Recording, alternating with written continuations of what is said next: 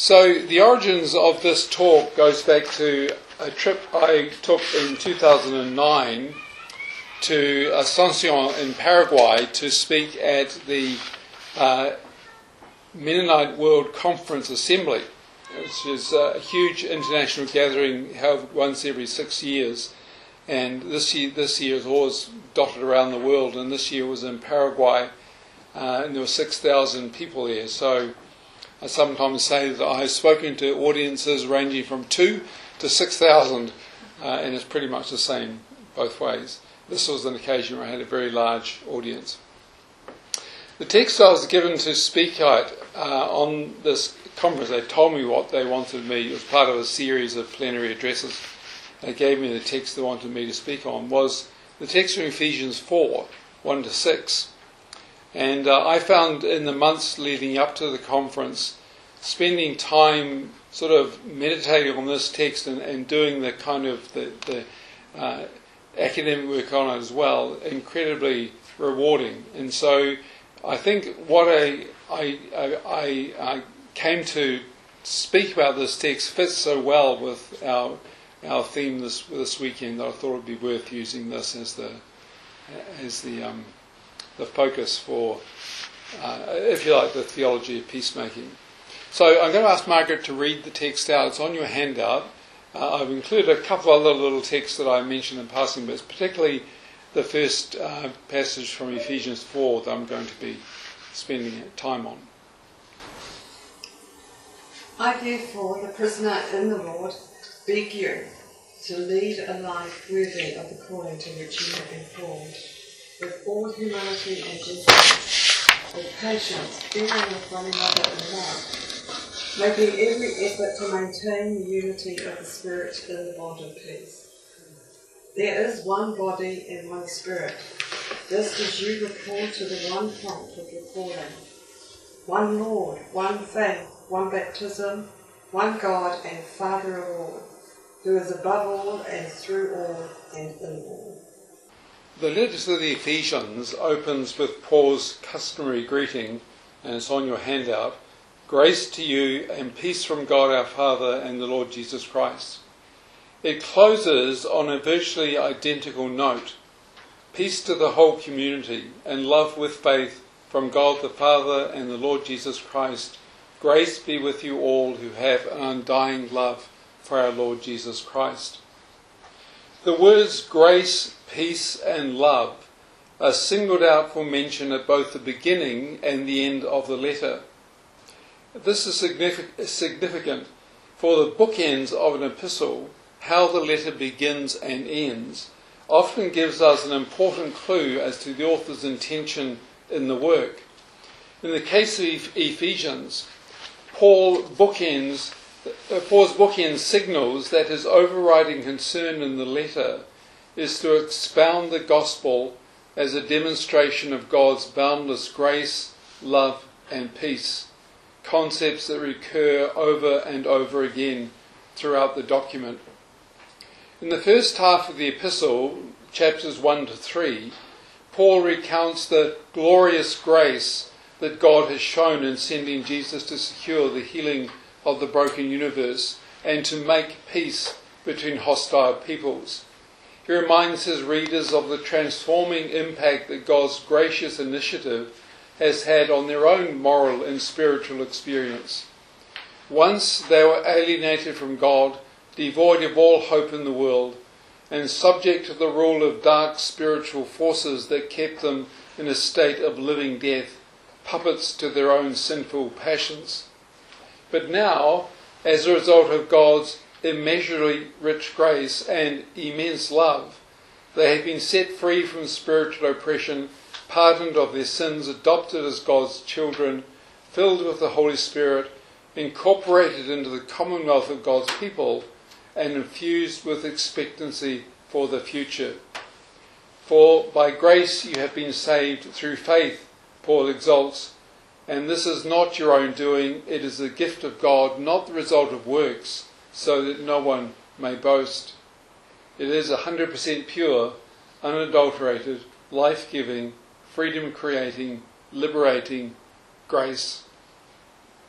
In the second half of the letter, chapters 4 to 6, which begins with this passage that we just had read to us, Paul spells out the implications of God's gracious salvation for how his readers should live their current Christian lives. The passage opens with the significant little word, therefore, in verse 1. I, a prisoner of the Lord, therefore beg you to lead a life worthy of the calling to which you have been called. As is often the case, this therefore, this little three-letter conjunction, in Greek at least 3 letters, is incredibly important. It refers back to all that Paul has said in the first half of the letter. In light of all that I've said so far, I beg you to live appropriately.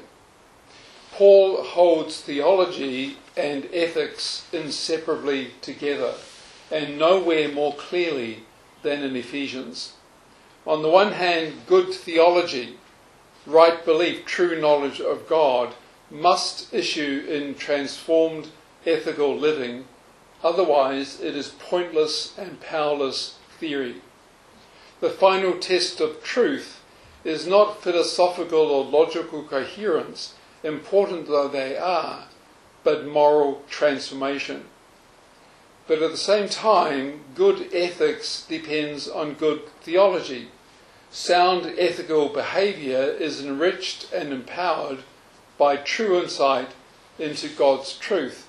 For Christian ethics is not conformity to a set of rules, but a way of life that is consistent with the knowledge of God disclosed in Christ and infused with the Spirit. The therefore in Ephesians 4 beckons his readers to recall two main thoughts from Paul's previous discussion. The first, interestingly, is Paul's own apostolic role and experience. Paul frames his appeal in strikingly personal terms, using the emphatic personal pronoun ego, again in Greek. So it reads, the force is something like, therefore I, a prisoner of the Lord, beg you. It's me who is imploring you. Paul speaks to his readers not as one believer among many, but as the apostle to the Gentiles, one who is possessed of unique insight into this mysterious thing that God has done through his Messiah to unify Jew and Gentile. Although, a text is on your page, although I am the very least of all the saints, the grace was given to me to bring to the Gentiles the news of the boundless riches of Christ, and to make everyone see what is the plan of the mystery hidden for ages in God who created all things. Paul considers himself, in other words, to be a reliable mediator of what he calls the word of truth, the gospel of your salvation. So his appeal to his readers carries distinctive weight. It's me as the mediator of this mysterious truth that's calling you to respond this way. But significantly, it's not Paul's own unique revelatory role, his place in the disclosing of truth, that is the thing that Paul draws his readers' attention to. Rather, what he draws their attention to is his patient, suffering witness as a prisoner of the Lord, as one who at the very time of writing is suffering for you, which is your glory. I used to think when Paul called himself a prisoner of the Lord, he was speaking metaphorically, but he was actually in prison. He was actually in chains when he wrote this. So he's mentioning his literal imprisonment, not to carry feelings of sympathy from his readers, but to attest to his own faithful embodiment of the inescapable paradox that lies at the heart of the gospel. The inescapable paradox that lies at the heart of the gospel. What is that paradox? It is the fact that, to use the language of 2 Corinthians 4, this extraordinary power from God is experienced in weak, fragile, defenseless jars of clay, in mortal bodies that still suffer and die. by referring to himself as a prisoner in the Lord, or later as an ambassador in chains, Paul highlights the suffering, weakness and affliction that characterise his apostolic ministry. Yet, in the same letter, he speaks exultantly of the, quote, immeasurable greatness of his power in us who believe, according to the working of his great might, a power demonstrated in Christ's exaltation from death to the place of universal lordship. It is a power that prevails against every spiritual evil, a power that strengthens one's inner being and enables us to be filled with all the fullness of God. Or again, a power at work within us that is able to accomplish abundantly far more, or that also could heal my speech, abundantly far more all than we can ask or imagine. The power of the gospel then is clearly not the power of coercion or control or command, the power of violence that seeks exemption from suffering by ensuring that one has the means to make other people suffer instead. Paul has no power to avoid being in prison. The power of the gospel, rather, is a peaceful power. It is a power in weakness. It is a power of moral transformation and spiritual freedom at work within us to accomplish abundantly far more than we can ask or imagine. So the first thing then that this little word therefore, when he's referring his readers back to what he's said, the first thing he's recalling for them is his own paradigmatic experience of non-retributive apostolic suffering in fidelity to the gospel. The second thing he recalls is the Ephesians' own experience of this powerful, liberating grace and power. In view of what God has done for you, Paul says, you must now commit yourselves to a new way of living, or again, literally, it's walking, a new way of walking in the world. You must strive, verse 1, to lead a life worthy of the calling to which you have been called. You must strive to lead a life worthy of the calling to which you have been called. This is actually the central command. In fact, it's the only imperative in this passage. Paul pleads with his readers to fashion lives that are consistent with the grace and love and peace they have received from God. In short, he calls upon them to practice what they preach. They have been saved by grace and not by works. That is true. But the purpose of being showered in such grace is that now, recreated in Christ Jesus, they might do good works and walk in them. That's the part of this text that evangelicals always fail to quote. They quote the first part of it, be saved by grace and not by works. They don't finish the sentence. The sentence says, in order that you may now do good works and walk in them. It's a feature of Paul's theology that Protestants and evangelicals in particular have not always recognised. Faith and works cannot be separated. It is not enough to know the truth of God's saving grace in our heads and hearts alone. We must live it out in daily moral experience. Or, as we would put it today, at least in the academy, our ethics must match our theology. And since our theology is all about God's grace and peace and love, so too must be our ethics. How does it work? What does it mean in practice to lead a life worthy of the calling to which you have been called? Well, in this passage in Ephesians 4, well, in fact, throughout the letter, but in this passage in Ephesians 4, it means one thing above all others. What does it mean to live a life worthy of a calling? It means, above all others, being committed to reconciliation and peacemaking, especially within the family of the church. It means, verse 3, making every effort to maintain the unity of the Spirit in the bond of peace. This is something that, and I was speaking to a Mennonite audience, I had to say this is something Mennonites have always taken seriously.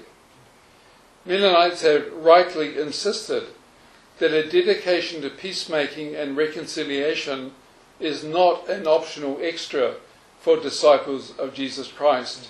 It is indispensable to Christian faith. It lies at the very heart of Christian discipleship. Without a commitment to peace, we deny the very gospel of peace. That phrase is used in Ephesians 6:4. We deny the very gospel of peace we proclaim. Without it, our Christian lives are, put simply, unworthy of the calling to which we have been called. Our theology is mere theory, and our ethics is severely truncated.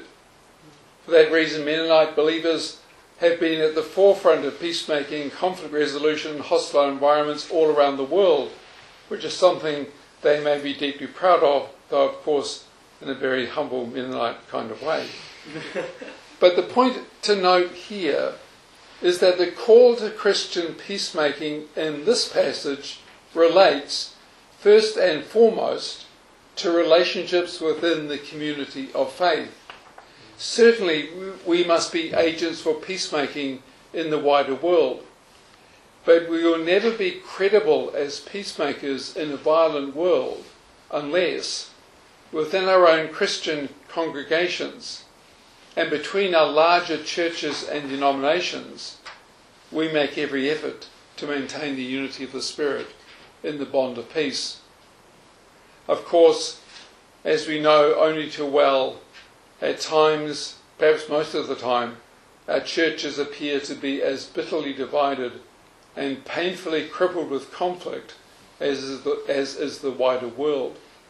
Within local congregations, there are often broken relationships and unhealed hurts that alienate believers from one another. And between larger Christian denominations and theological traditions, there has been a shameful history of rancorous disagreement, competitive rivalry, and even of violent bloodshed. Nothing has done more to damage the cause of Christ in the world, and nothing has more deeply stained the reputation of Christ's followers than our involvement in violent or hateful conflict with one another. I can't help but think of the message that the North American white evangelical community sends to the world at this point. Nothing is more detrimental to the interest of the gospel than an unwillingness by those who claim Christ to maintain the unity of the Spirit in the bond of peace. Yet Paul calls on us to make every effort to maintain the unity of the Spirit. And the verb there has the force of being so eager to maintain the unity of the Spirit that we expend every ounce of energy to achieve it. But how do we do that? What does it require of us to heed this call, to be people who strive tirelessly and zealously to maintain the unity of the Spirit in the bond of peace? Our text, these 6 verses, mention 3 things that we need if we are to fulfill this command. The first is we need to be absolutely clear on the content of our Christian calling. Paul implores the Ephesians to lead a life worthy of the calling to which you have been called. And later he speaks of the one hope of your calling. What is this calling? If we are to live worthy of our call, then we need to know exactly what the call is. Well, the answer to that question is found again in the first 3 chapters of the epistle. There, Paul explains that believers are called to participate in and reap the benefits of God's great work of healing the universe through Jesus Christ.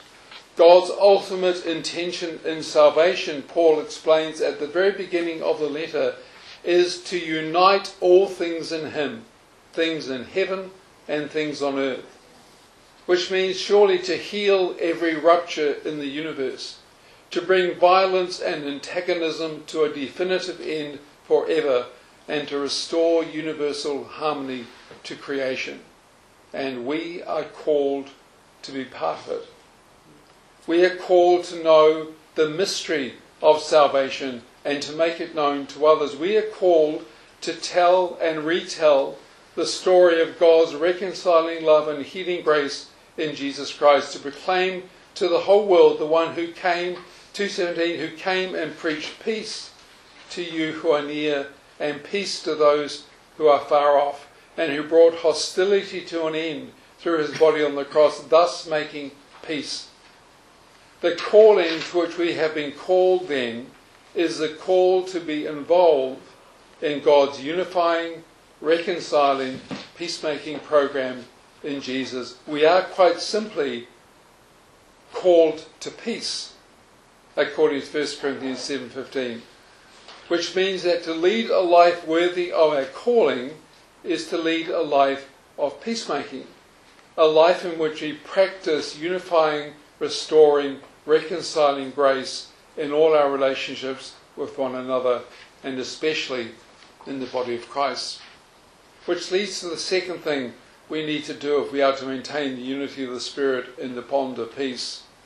We must intentionally cultivate in ourselves, as individuals, those qualities of Christian character that are consistent with our calling. We must work diligently at developing those personal virtues and graces that are crucial to achieving reconciliation in situations of tension and turmoil. Our passage mentions 4 virtues in particular: humility, gentleness, patience, and tolerance. When these 4 virtues are present, when these moral disciplines are actively cultivated, it's possible to overcome any conflict and to heal any hurt that might occur in our communities. Humility means having an appropriate view of one's own weaknesses and faults and limitations.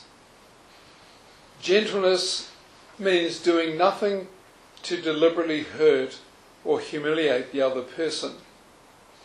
Patience means a readiness to endure the discomfort of conflict without lashing out in anger.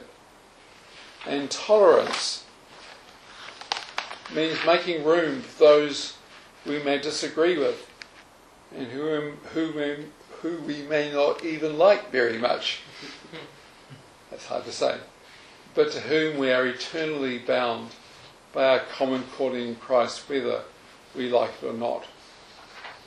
This brings us then to the third crucial requirement for sustaining Christian unity and peace. As well as being clear on our calling, which is to be part of God's peacemaking program, and clear on the Christ-like qualities of character we must cultivate in ourselves as disciplines, we need to be, thirdly, crystal clear about what the church is and what it truly means to be members of the body of Christ. It's hugely significant that Paul tells his readers here not to create the unity of the Spirit in the bond of peace, but to maintain it. The unity of the church is not something we manufacture by being unusually nice to one another. It is something that already exists. It is an objective reality effected by the Spirit of God Himself, notwithstanding the church's immense diversity and its often fractious history. The truth is that there is only one body and one Spirit, just as there is one Lord and one God and Father of us all. The word one recurs no fewer than 8 times in 3 verses. It is desperately important to Paul. The oneness of the church, Paul insists, is every bit fundamental to Christian belief, as is the oneness of God and the Lordship of Christ.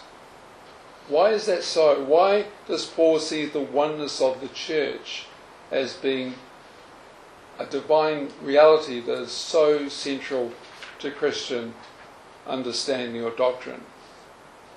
There are, I suggest, and the math starts to get complicated here, two reasons about this third thing of 2 points that Paul is making. There are two reasons why, in Paul's mind, there can only be one church. There can only be one church. The first reason is because the church belongs to Jesus Christ, and there is only one Jesus Christ.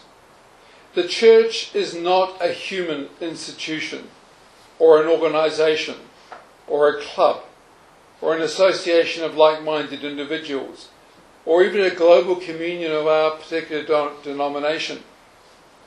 According to Paul, and Paul is the only one who uses this metaphor, according to Paul, it is the very body of Christ. The church is the embodiment of Jesus Christ on earth, the visible expression of Christ's own personal presence in the world. It comprises of those who have been united personally with Christ through one faith and one baptism, and who are therefore inextricably united to one another. Paul never tires of stressing the oneness of the church simply because it is a church of Christ, and there is only one Christ, and Christ is only one body, and that body is his one church. The other reason why the oneness of the church is so critical for Paul is because of what the church itself represents in the saving purposes of God. I said a moment ago that according to Ephesians, God's ultimate intention in salvation is to heal every wound in the universe, to bring tribalistic violence and antagonism to an end forever, and to restore universal concord to all creation, or to use his words, to unite all things in him, things in heaven and things on earth. This is the hope of our calling, the hope of witnessing creation's ultimate healing and restoration in Christ. But this great hope of cosmic reconciliation is not simply a hazy dream for the far distant future. The good news of the gospel is that it has already commenced. Cosmic restoration is already underway. It has already started to impinge directly on human experience, bringing dramatic and powerful change even now. This, in the trade, is called inaugurated eschatology. So the hope of the future, according to the gospel, is actually beginning to manifest itself even in the present.